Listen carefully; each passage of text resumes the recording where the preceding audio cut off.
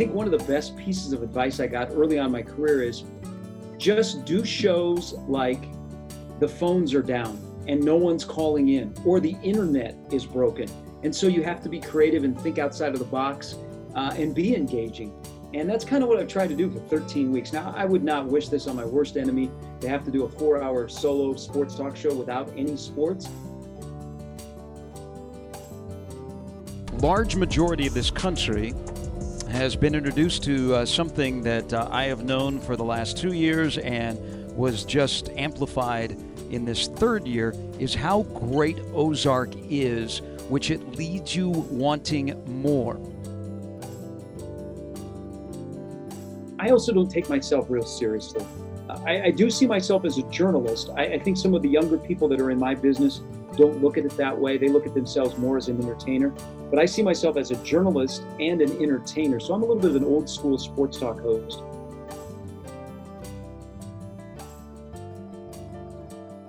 With us now from Omaha, midday host at 1620 The Zone is Gary Sharp. And just to make sure you know what it is, it's the Gary Sharp Show, and easy enough to remember every midday. And he's with us now, and we're going to chat a little bit about what he does. Hi, Gary.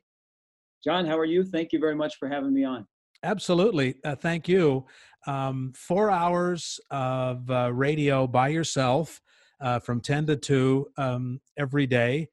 And for weeks and weeks now, there has not been a single game to talk about, not an event to talk about. How have you managed to get through this time and keep it lively and fresh?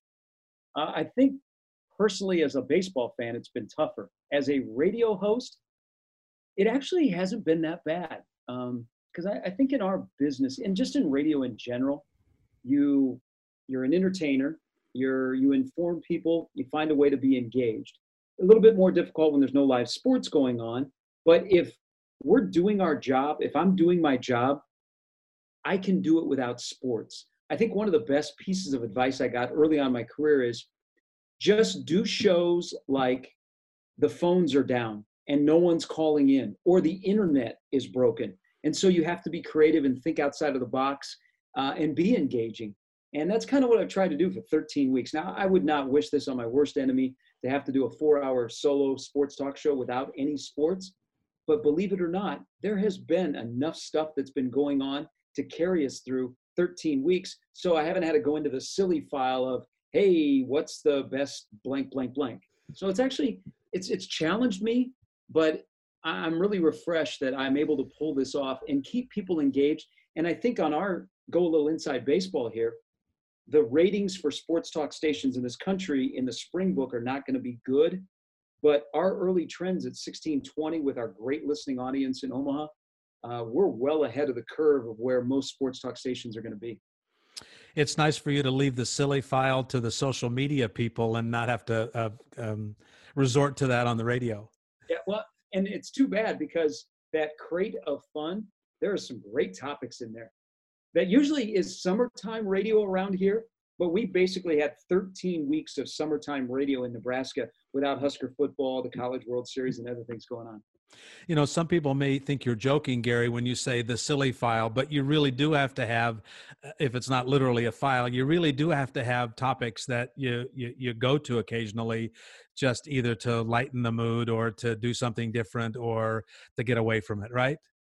Yeah, I have actually a notebook of about 150 different topics that if I ever need to go to it, I'm going to find it, I'm going to pull it out, and I'm going to grab some of those topics that are some silly, some are engaging, some make you think, but they're just topics that I've thought about that, hey, this would be a good show topic when there's nothing going on.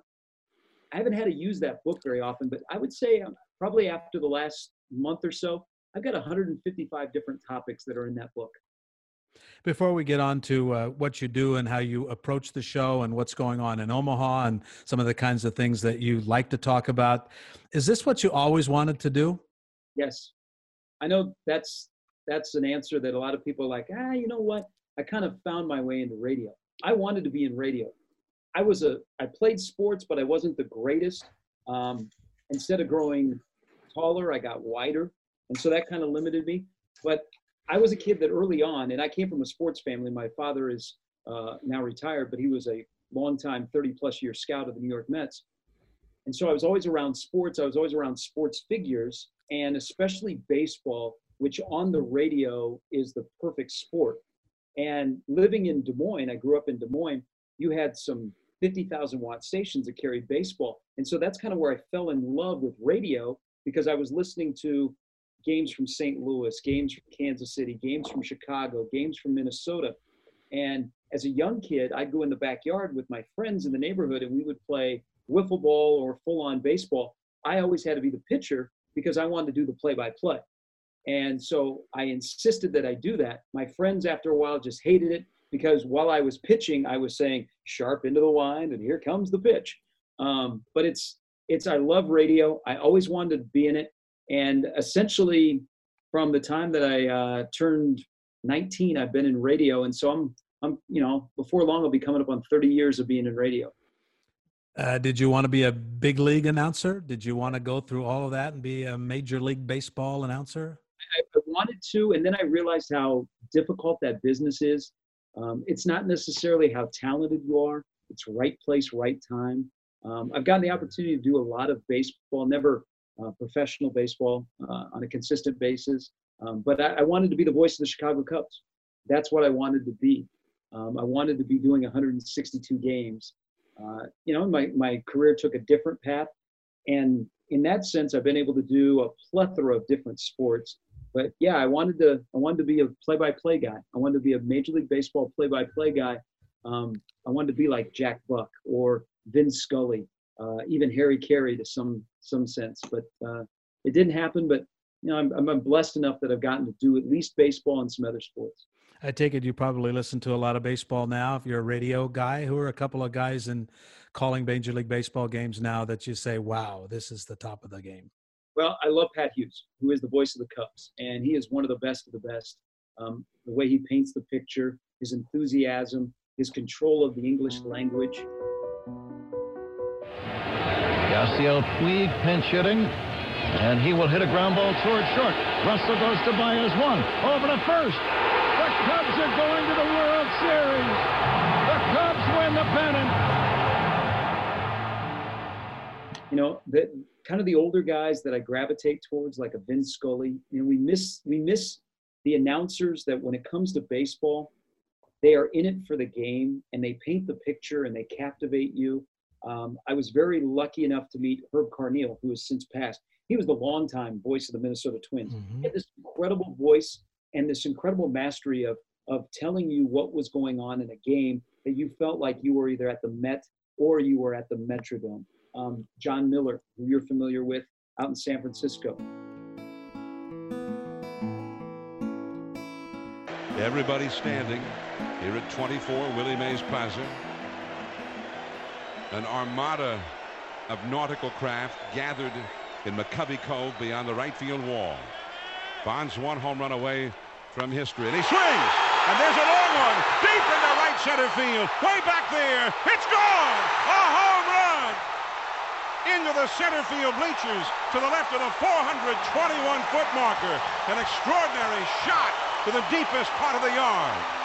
And Barry Bonds with 756 home runs. He has hit more home runs than anyone who has ever played the game.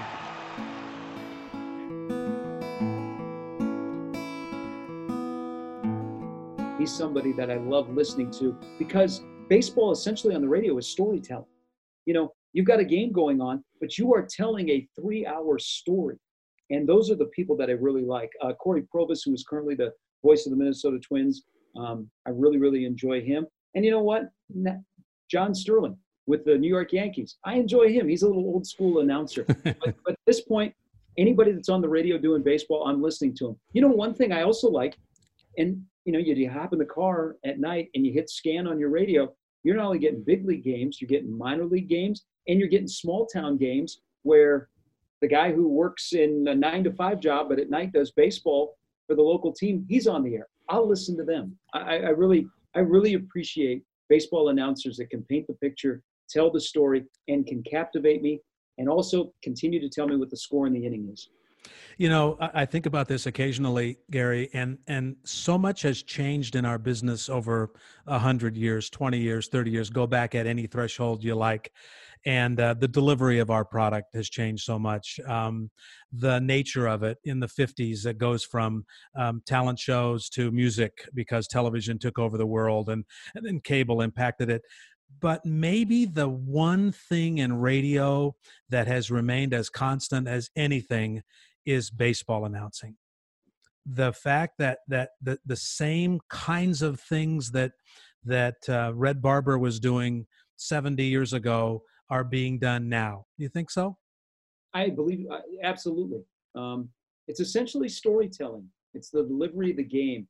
It's painting the picture. Another great piece of advice I got when I started doing baseball games is just imagine that everybody that is tuning in, they can't see, and you're their eyes. And so you have to paint that picture, where in radio with baseball is you're telling stories, but you're also getting feels out of people and letting them get to know the players and the stadium and the situation very intimately.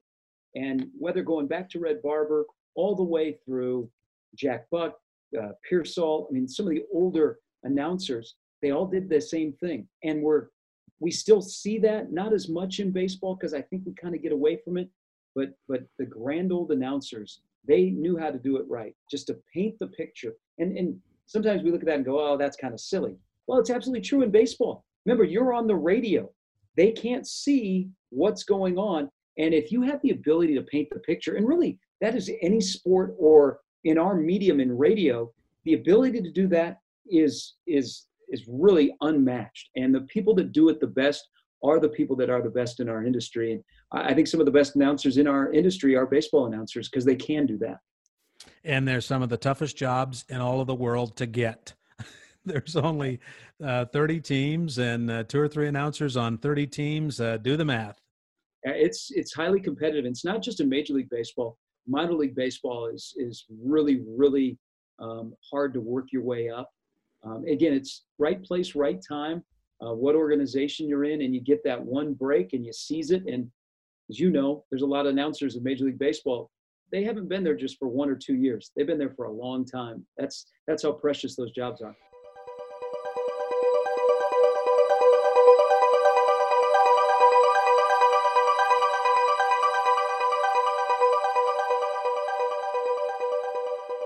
Gary Sharp is the host of the 10 to 2 time slot on 1620 The Zone in Omaha. I'm John Schrader. He's with us on Watch the Media. As you approach those 4 hours every day, do you produce it as yourself? Do you line up all the guests yourself? Do you take care of all the content yourself and then deliver it? So from the producing standpoint, I have a young guy named George Norwood who is absolutely fantastic. He's knows sports. He's very aggressive. He's like myself, think outside of the box. We got to be creative. I come up with the ideas for the guests and give him the contact information. And then he tracks them down. I'm in charge of all the content. And I kind of, in my sports talk career, doing this, this is the second time I've done a solo show. The previous one was Sports Nightly, which is the Husker Sports Network show, which I was one of the original hosts on. But that was only 2 hours. This one is 4 hours, but I've done a lot of team shows. And I've always sat in the number one chair. For people that don't know, when you're doing team shows, the number one guy is the host. The number two guy is kind of the reactor, the funny guy, where the one guy has to drive the show and has to set up, but he also, he kind of has to be the serious guy. So I prefer doing the content, tracking down angles to stories. When I look at a story, I think of multiple angles that I can attack it with, and what my opinion is going to be, how I'm going to deliver it, how we're going to engage the audience, to take what I think about it and make it compelling for the listener. So I I'm kind of a control freak in that way. I like to have full control of the show because I know if it gets off the rails, my name is on it and I'm in trouble. And I do get uncomfortable when the show gets outside of the rails. So I like to have an idea of what we're doing, where we're going, and then drive it that way. And not every show is going to be perfect. We all know that. But I have a pretty good semblance when we flip on the mic at 10, where we're going and where we're going to finish. How can that show get off the rails? What can happen to get it off the rails? There's a couple things from my standpoint. Just drifting off, something funny happens, and the show is about laughs. We want to make people laugh. I want to laugh on the show. It's been tough the last month or so because there's a lot of deep topics. Like the last 13 weeks, it's been kind of deep, and people tune in and they don't want to know that you're having a bad day. They're having a bad day. You're there to make them smile, to make them feel good. So sometimes, we get a little silly and topics can get off track, and then it gets kind of wild. The other thing that I think is very important, and I'm lucky enough to have a really good producer in George, is phone callers can take you off track, and they can take you to a place that the show should not go, in terms of what they ask, if it's completely different from what you're talking about. And George is really good at that. But I think I've learned as we've gotten older in my career is I know that the show's not always going to be perfect. It'll drift off, but you got to bring it back. You can't just let it get sideways. Now, some of those days are kind of fun because you never know where it's going. Most of those days, though, the listener by then is like, oh, I'm on to the next one.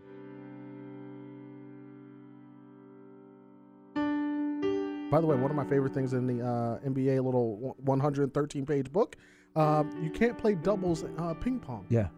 LeBron playing doubles ping pong. Somebody's snitching on LeBron. Yep.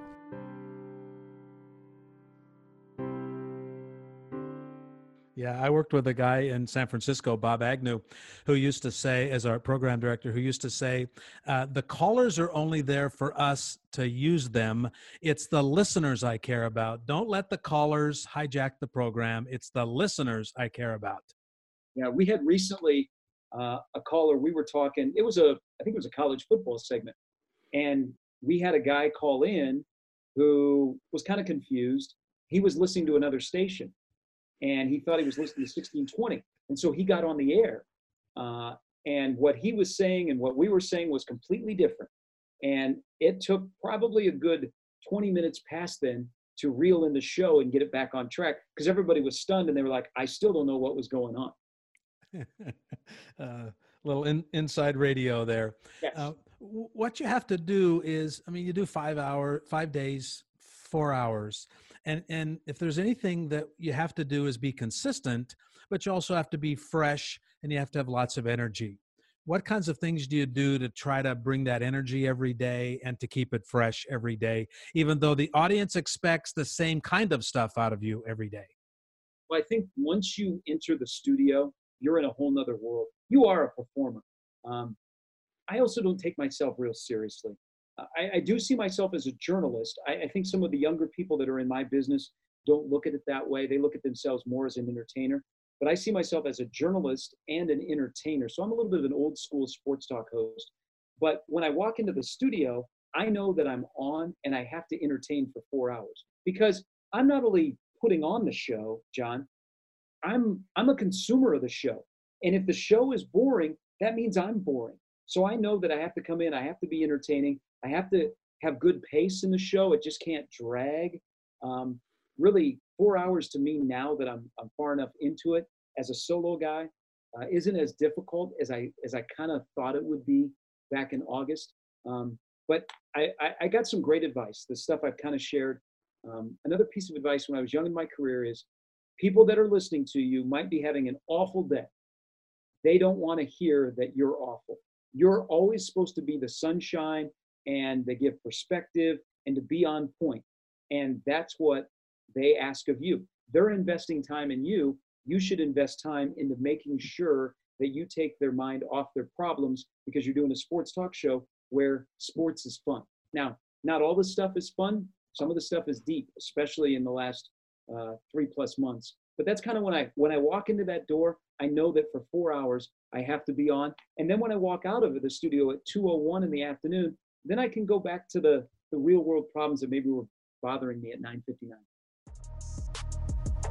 So when you're in a pandemic and people are at home and they are watching shows, a large majority of this country has been introduced to something that I have known for the last 2 years and was just amplified in this third year, is how great Ozark is, which it leads you wanting more. Well, if you have followed it, and we already know, we've alerted all of you that there might be a spoiler or two here.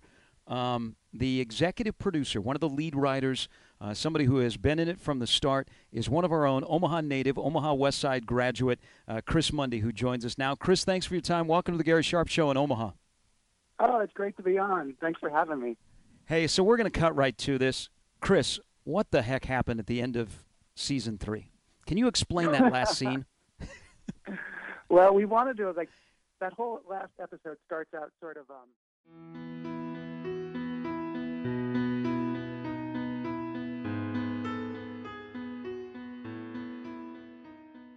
So getting through the pandemic part of it, and we'll talk a little bit about what's happened in the last 2 or 3 weeks, and more of a deep conversation about race in America, and for us, race in sports. But what kinds of things did you do? Did you talk about? Where did you go to get through the pandemic part of this in March and April and May and beyond? So it started with, how does this affect us personally?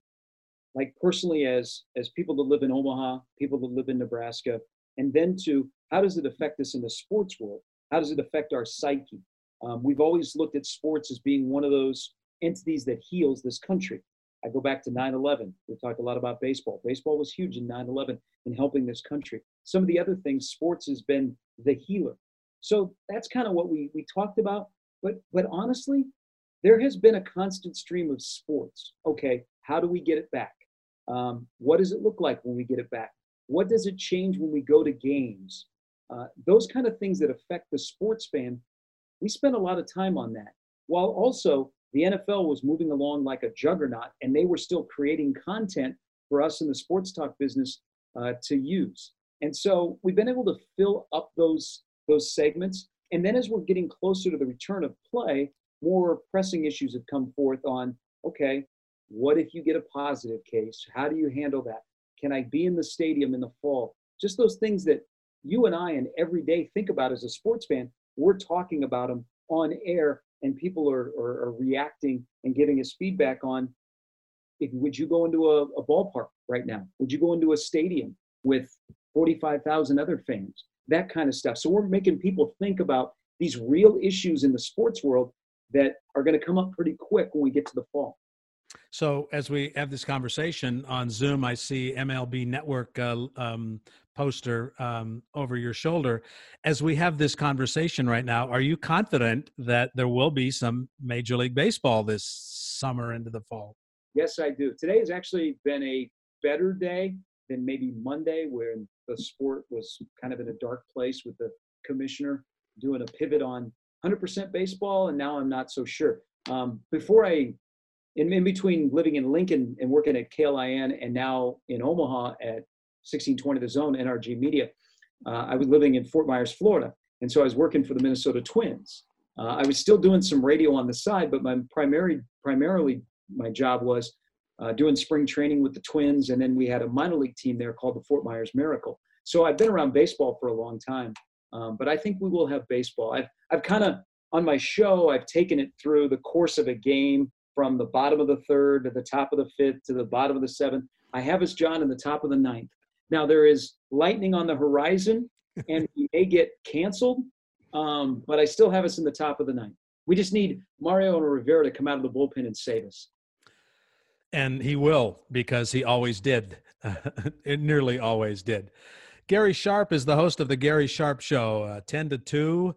Middays at 1620 The Zone Radio in Omaha. I'm John Schrader, and this is Watch the Media.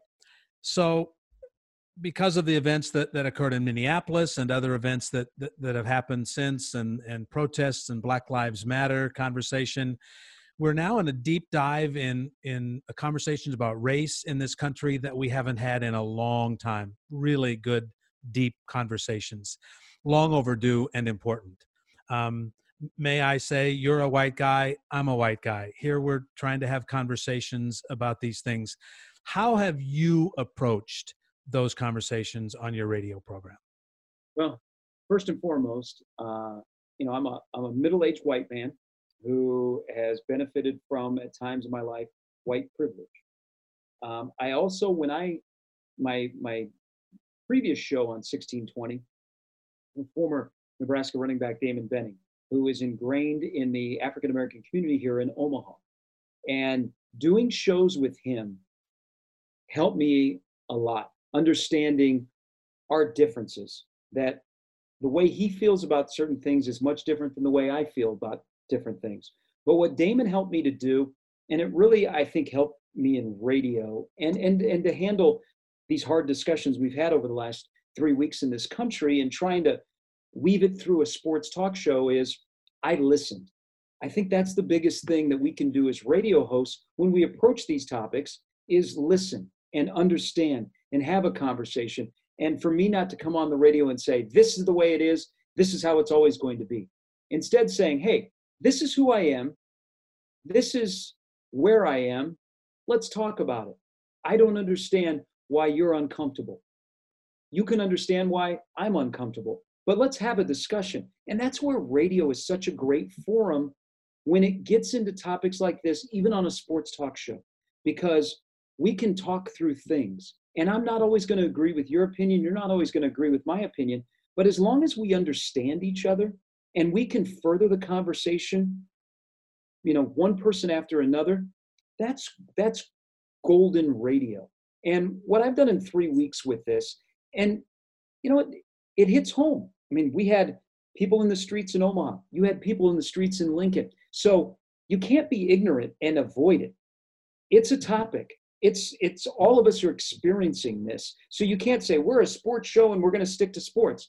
Well, you know what? For 3 weeks, that mantra is out the window.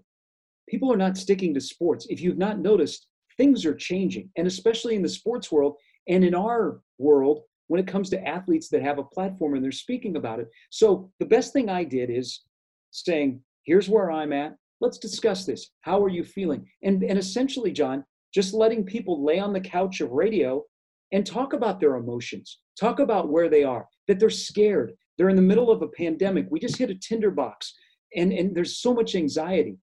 And listening to that on radio, one person calls in, the next person feels, you know what?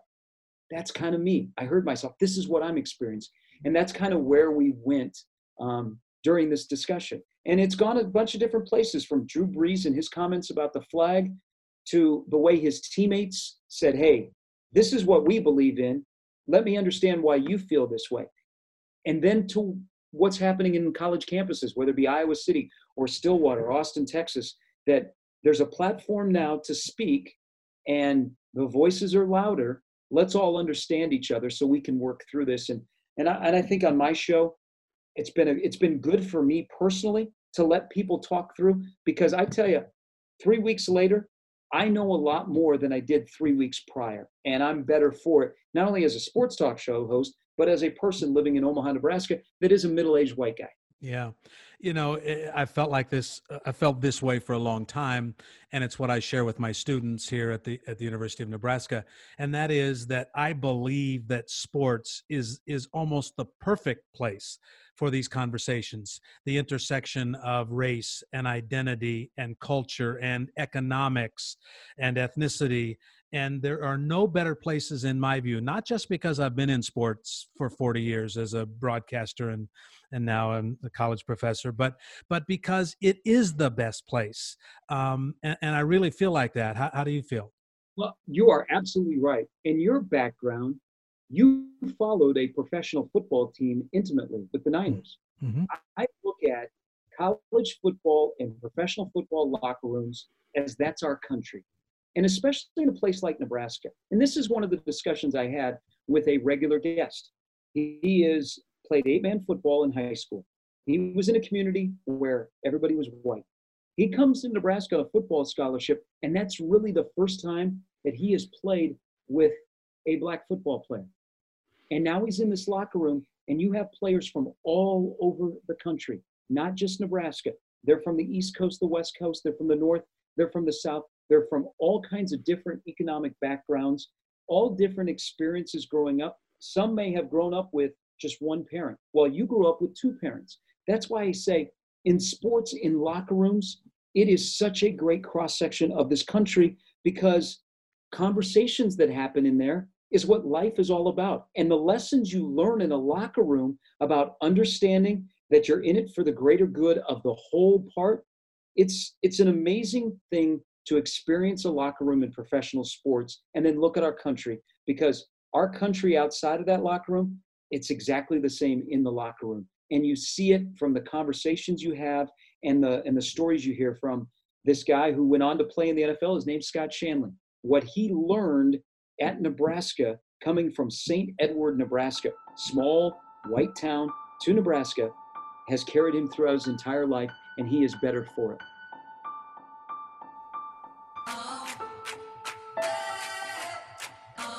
Welcome back into the Gary Sharp Show on a Wednesday. Mailbag coming up at noon, but first we chat with Scott Shanley, who joins us now. Scott, good Wednesday morning, sir. How are you? I'm doing good. Hey, let's go back 2 weeks. We missed getting a chance to chat last week, and that's perfectly fine. But 2 weeks ago, in a place that is special to your heart, you have so many great memories there, and you know a lot of the people, especially the quarterback, Drew Brees. Yeah, I think what happened with Drew, I think obviously opened up a whole new conversation and opened up a whole lot of eyes that maybe weren't open to the standing or the kneeling topic that had gone on in the NFL a few years ago and will still be going on this fall. And I think for Drew, I know 4 years ago, Drew, he said when he sees the flag, he thinks of something, and he still feels that way, and he expressed those feelings again. And I think there's a lot of pressure on him, and when he does, when this happens with him, people view him more as human. I think he honestly didn't know that players who were taking a knee that had nothing to do with the flag, what they were protesting had nothing to do with the flag. So I think even though people expect great things from Drew all the time, they just expect him to be perfect, and I think that's what shocked people when Drew made the statement he did. So I'm going to put you on the spot a little bit now and ask you this. What did you think of Colin Kaepernick in 2016, 2017, and what's your view of him and that story today? So in 2016, when he knelt for the flag, I had an understanding of that the flag doesn't stand for the same meaning as everyone. I had a relative who was in Vietnam. When he came back, there was nobody there for him. But he had just put his life on the line for his brothers and sisters that were next to him. And when he came back, the country was not there for him. So his opinion, a little bit different on the flag. I was never in the military. I know what the flag means. So listening to him, I had a better understanding that the flag doesn't mean the same for everyone. But my problem in 2016 was I thought Colin Kaepernick's message got hijacked, because then it became all about the flag. And you didn't know what it was about. You lost the meaning of what it was about, and he tried to tell you, but it was all about the flag. Now we flash forward 4 years. It is so different. You have the understanding. Now, people are still going to be upset, and it's going to be an interesting fall around here when football comes back, because there's going to be protests and there's going to be kneeling. But I don't think the outrage will be the same as it was 4 years ago, because we're at a different part in this country where the understanding is better and you understand the message, and it's not about the flag. And that's what I got concerned about in 16, is that the message got lost. I don't think it's going to get lost in 2020. And I even look at the media, small market, large market, how we're approaching this situation. Hosts that were against it in 16, 4 years later, everything that's going on in the country, they have an understanding of why Colin Kaepernick took a knee and why so many other athletes, whether they're white or black, or whether they're in a helmet or a headset, this fall are going to take a knee. We have an understanding of that, and we know that the audience, and we've seen this turn so quickly, the attitudes in this country turn so quickly. But when Roger Goodell says, I think teams should go out and go after Colin Kaepernick now, and where was that courage in 2017 when he knew darn well that the topic had been hijacked? He knew darn well what Colin Kaepernick was about and why he was doing it, and Eric Reed and a number of others. So of course he works for 32 owners, yes, but he's the commissioner of football. But now he appears to be a little bit of a hypocrite. And I think that this is difficult for people who have completely changed 180 degrees on this, and now say in 2020, well, this is what we should do. What role do you envision him playing going forward with the National Football League, be it as a player or in any other way? How do you see him factoring into the future? Well, listen, if he wants to resume his career in the NFL, that obviously is going to take a team to make that decision. But I welcome that, support a club making that decision, and encourage them to do that. If his efforts are not on the field, and continuing to work in this space, we welcome to that table and to be able to help us and guide us and help us make better decisions about the kinds of things that need to be done in communities. We have invited him in before, and we want to make sure that everybody's welcome at that table and trying to help us deal with some very complex, difficult issues that have been around, unfortunately, for a long time. But I hope we're at a point now where everybody's committed to making long-term sustainable change.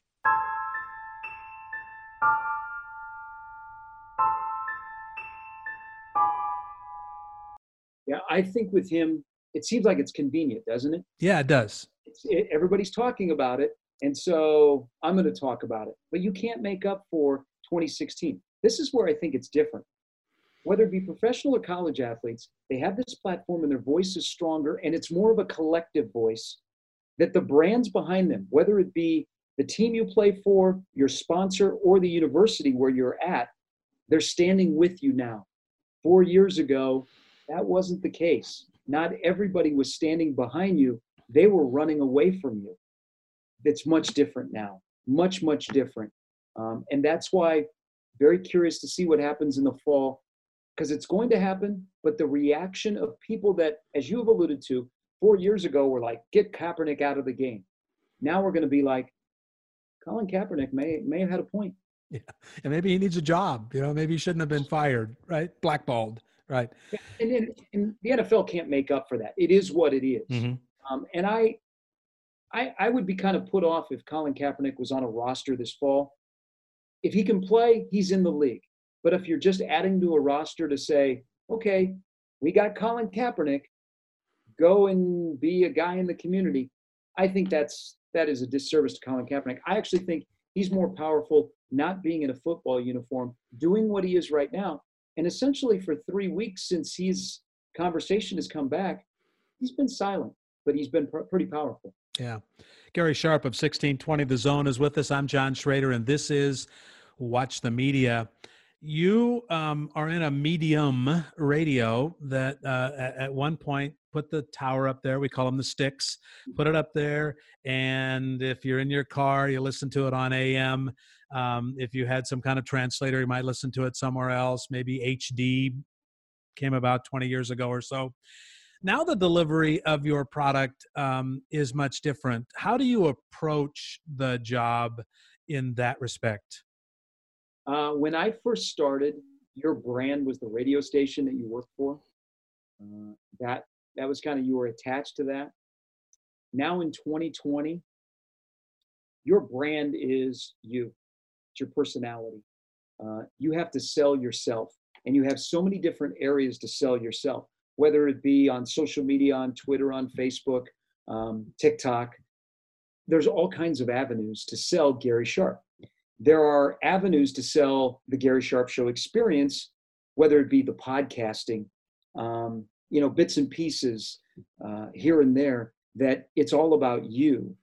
Because people 20 years ago, the way they consumed you, they were in their car, they were at home, they had the radio, they didn't have an app on their phone.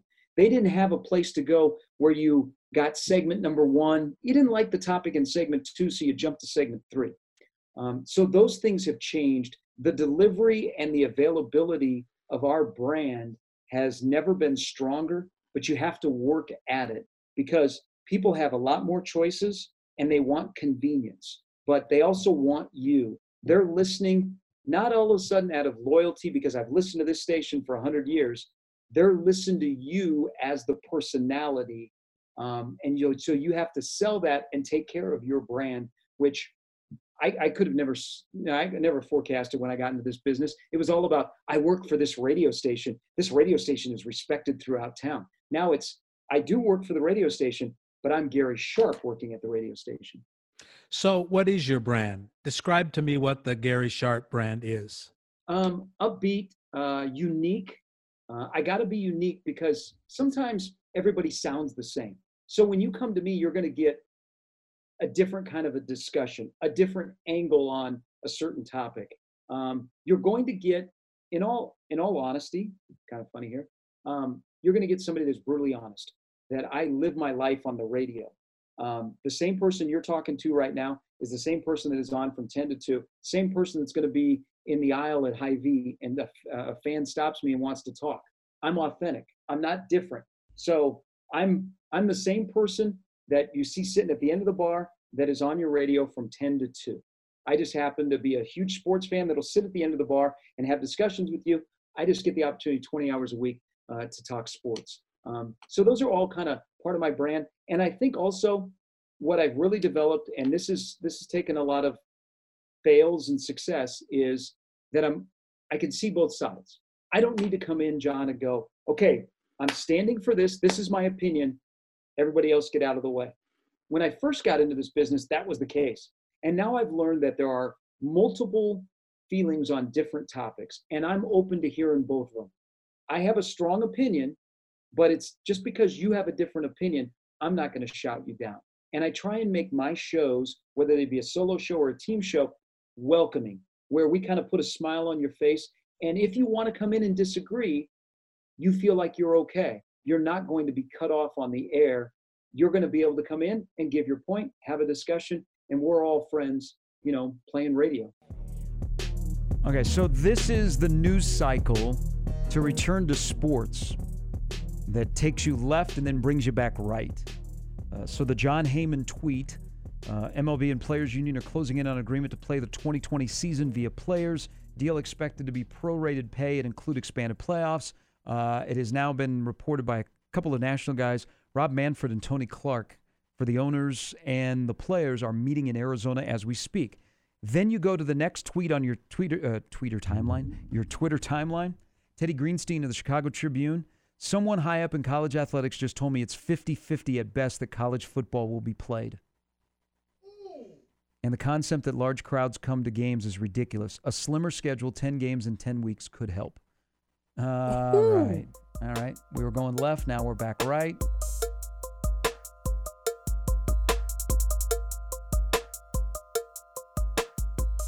How does sports talk radio fit into the bigger picture of radio and the media landscape in Omaha and maybe in the bigger picture in Nebraska?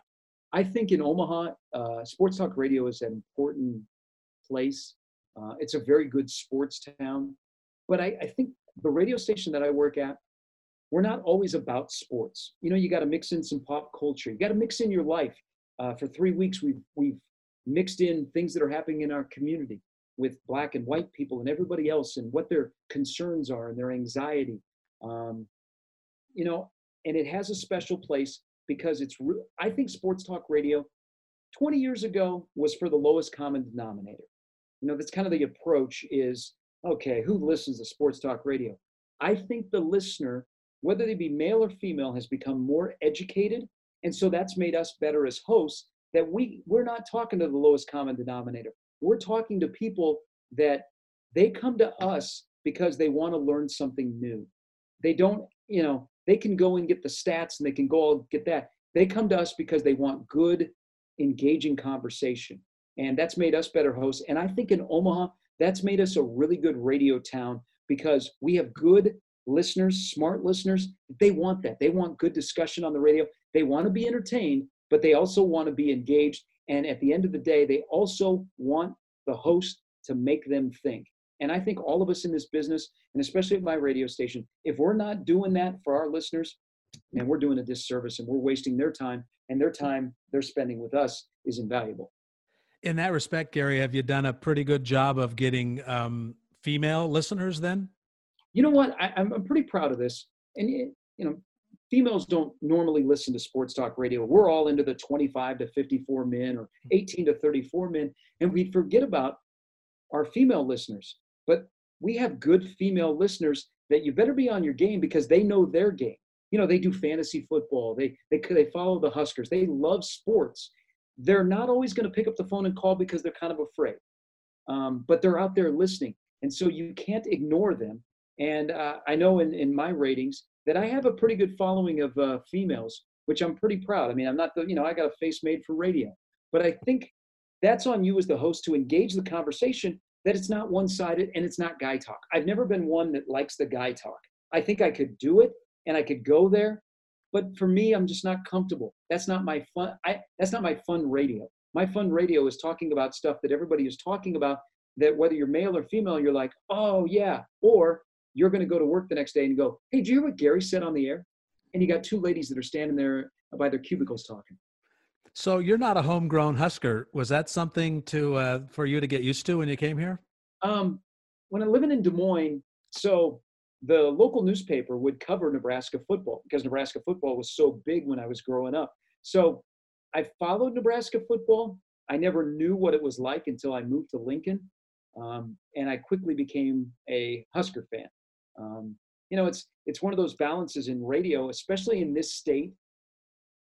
A lot of us are Husker fans, but you also have to be objective talking about it. But I never in my wildest dreams knew what Nebraska football was like until I got my first taste of it. And, it's one of those things that I have moved away. It makes you appreciate even more when you don't live in the Lincoln, Omaha area, and then you come back and cover it. It's not all fun with it. I mean, it can wear you out, especially over the last few years where they haven't had a lot of great success. But I'm not going to lie. It's 70% of our shows, and it's a huge part of our revenue at our radio station is Husker football. I mean, it allows us in all places. You're familiar with larger markets. We're the 74th largest market in the country. I work at a radio station that has no professional sports in our town. We have major colleges. We do 6A to 6P. We do 12 hours of sports talk, local sports talk, 5 days a week in the 74th largest market. Big reason why, Nebraska football. So if what we hope for in life, and I think you've found it, is what gets you out of bed in the morning and what gets you out of the house in the morning, what is it that gets you out of bed, that gets you out of the house in the morning and go to work? A job. Or if not, I would still be in bed and I probably wouldn't be dressed or showered. I think the previous question about radio is I love the medium because no day is ever the same. I've never worked a normal 9-to-5 job. And I might be on the air 10 to 2, but people that are in our business know you're always doing your show. Whether you're with friends, whether you're out in public, you're always prepping for your show. You're thinking of ideas and angles and bits. So you're always working on your show. And that's what I love about radio is it's so unpredictable. I came in today to do my show and I had a general idea of what we're going to talk about. And then we shifted to something else that was going on with discussion about Major League Baseball, possibly coming back. It's fun. I've always said this and this will be true. So if one day I disappear from radio, it'll be because I was no longer having fun. And for almost 30 years now, I've had fun doing radio. And if you're not having fun doing radio, don't do it. Because the people that are listening to you that you will never, ever meet, some of them you will, but some that you'll never, ever meet, they listen to you for a reason. And I feel it as a duty. I know that my coworkers feel it as well, to make those people entertained and engaged. And if I can continue to do that, that's why I get out of bed in the morning. When I'm no longer having fun, I'm not getting out of bed and I'm on to something else entirely different. And I don't know what I would do because radio's been my whole life. I was just going to ask you the question, and that is, if you imagine doing anything else in your life, what would it be? That's a hard question because I haven't done anything else and I've never really wanted to do anything else. When I was working in baseball, I still had the radio bug. And so I was able to feed it a little bit. But I would be in sports in some manner, like running a professional team as a general manager or as an athletic director. But then I was doing that. I would still want like a radio show. Like I would like the general manager show. I'd like the athletic director radio show. that kind of stuff. So I'm different. I've always wanted to be in radio. I've been lucky enough to get my foot in the door in radio, and been able to hang around long enough in a business which doesn't always reward you for your loyalty. Well, Gary, thank you very much for your time. I've enjoyed the conversation very much. Well, I appreciate it, John, and I hope this is informative for people and they see that I do have a face for radio. You've been in it a long time, and now you're teaching it, and it's a fascinating medium to be in. There are so many different things that go on in the radio business, and who knows in 5 years where we'll be, because 5 years ago, I never thought we would be at this point of how you could consume content and how you delivered content. And I can't wait. And I hope I'm around for 5 more years and maybe even 30 more. Well, we hope so too. Thanks again, Gary. Thanks, John. Gary Sharp is the host of The Gary Sharp Show, 10 to 2, Monday through Friday on 1620 The Zone in Omaha. I'm John Schrader, and this is Watch the Media.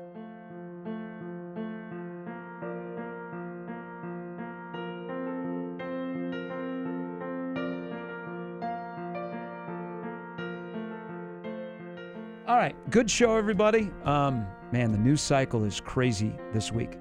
Tomorrow is local music Thursday. We will talk some Kansas City Royal baseball. Alex Lewis, who covers the Royals for The Athletic, does a great job. The Royals are one of those teams that are making a statement while baseball is not being played on the field, led by Dayton Moore. We'll get into that tomorrow, among other things, when you rejoin us at 10. For George, I'm Gary. Sportsmanlike Conduct's coming up next.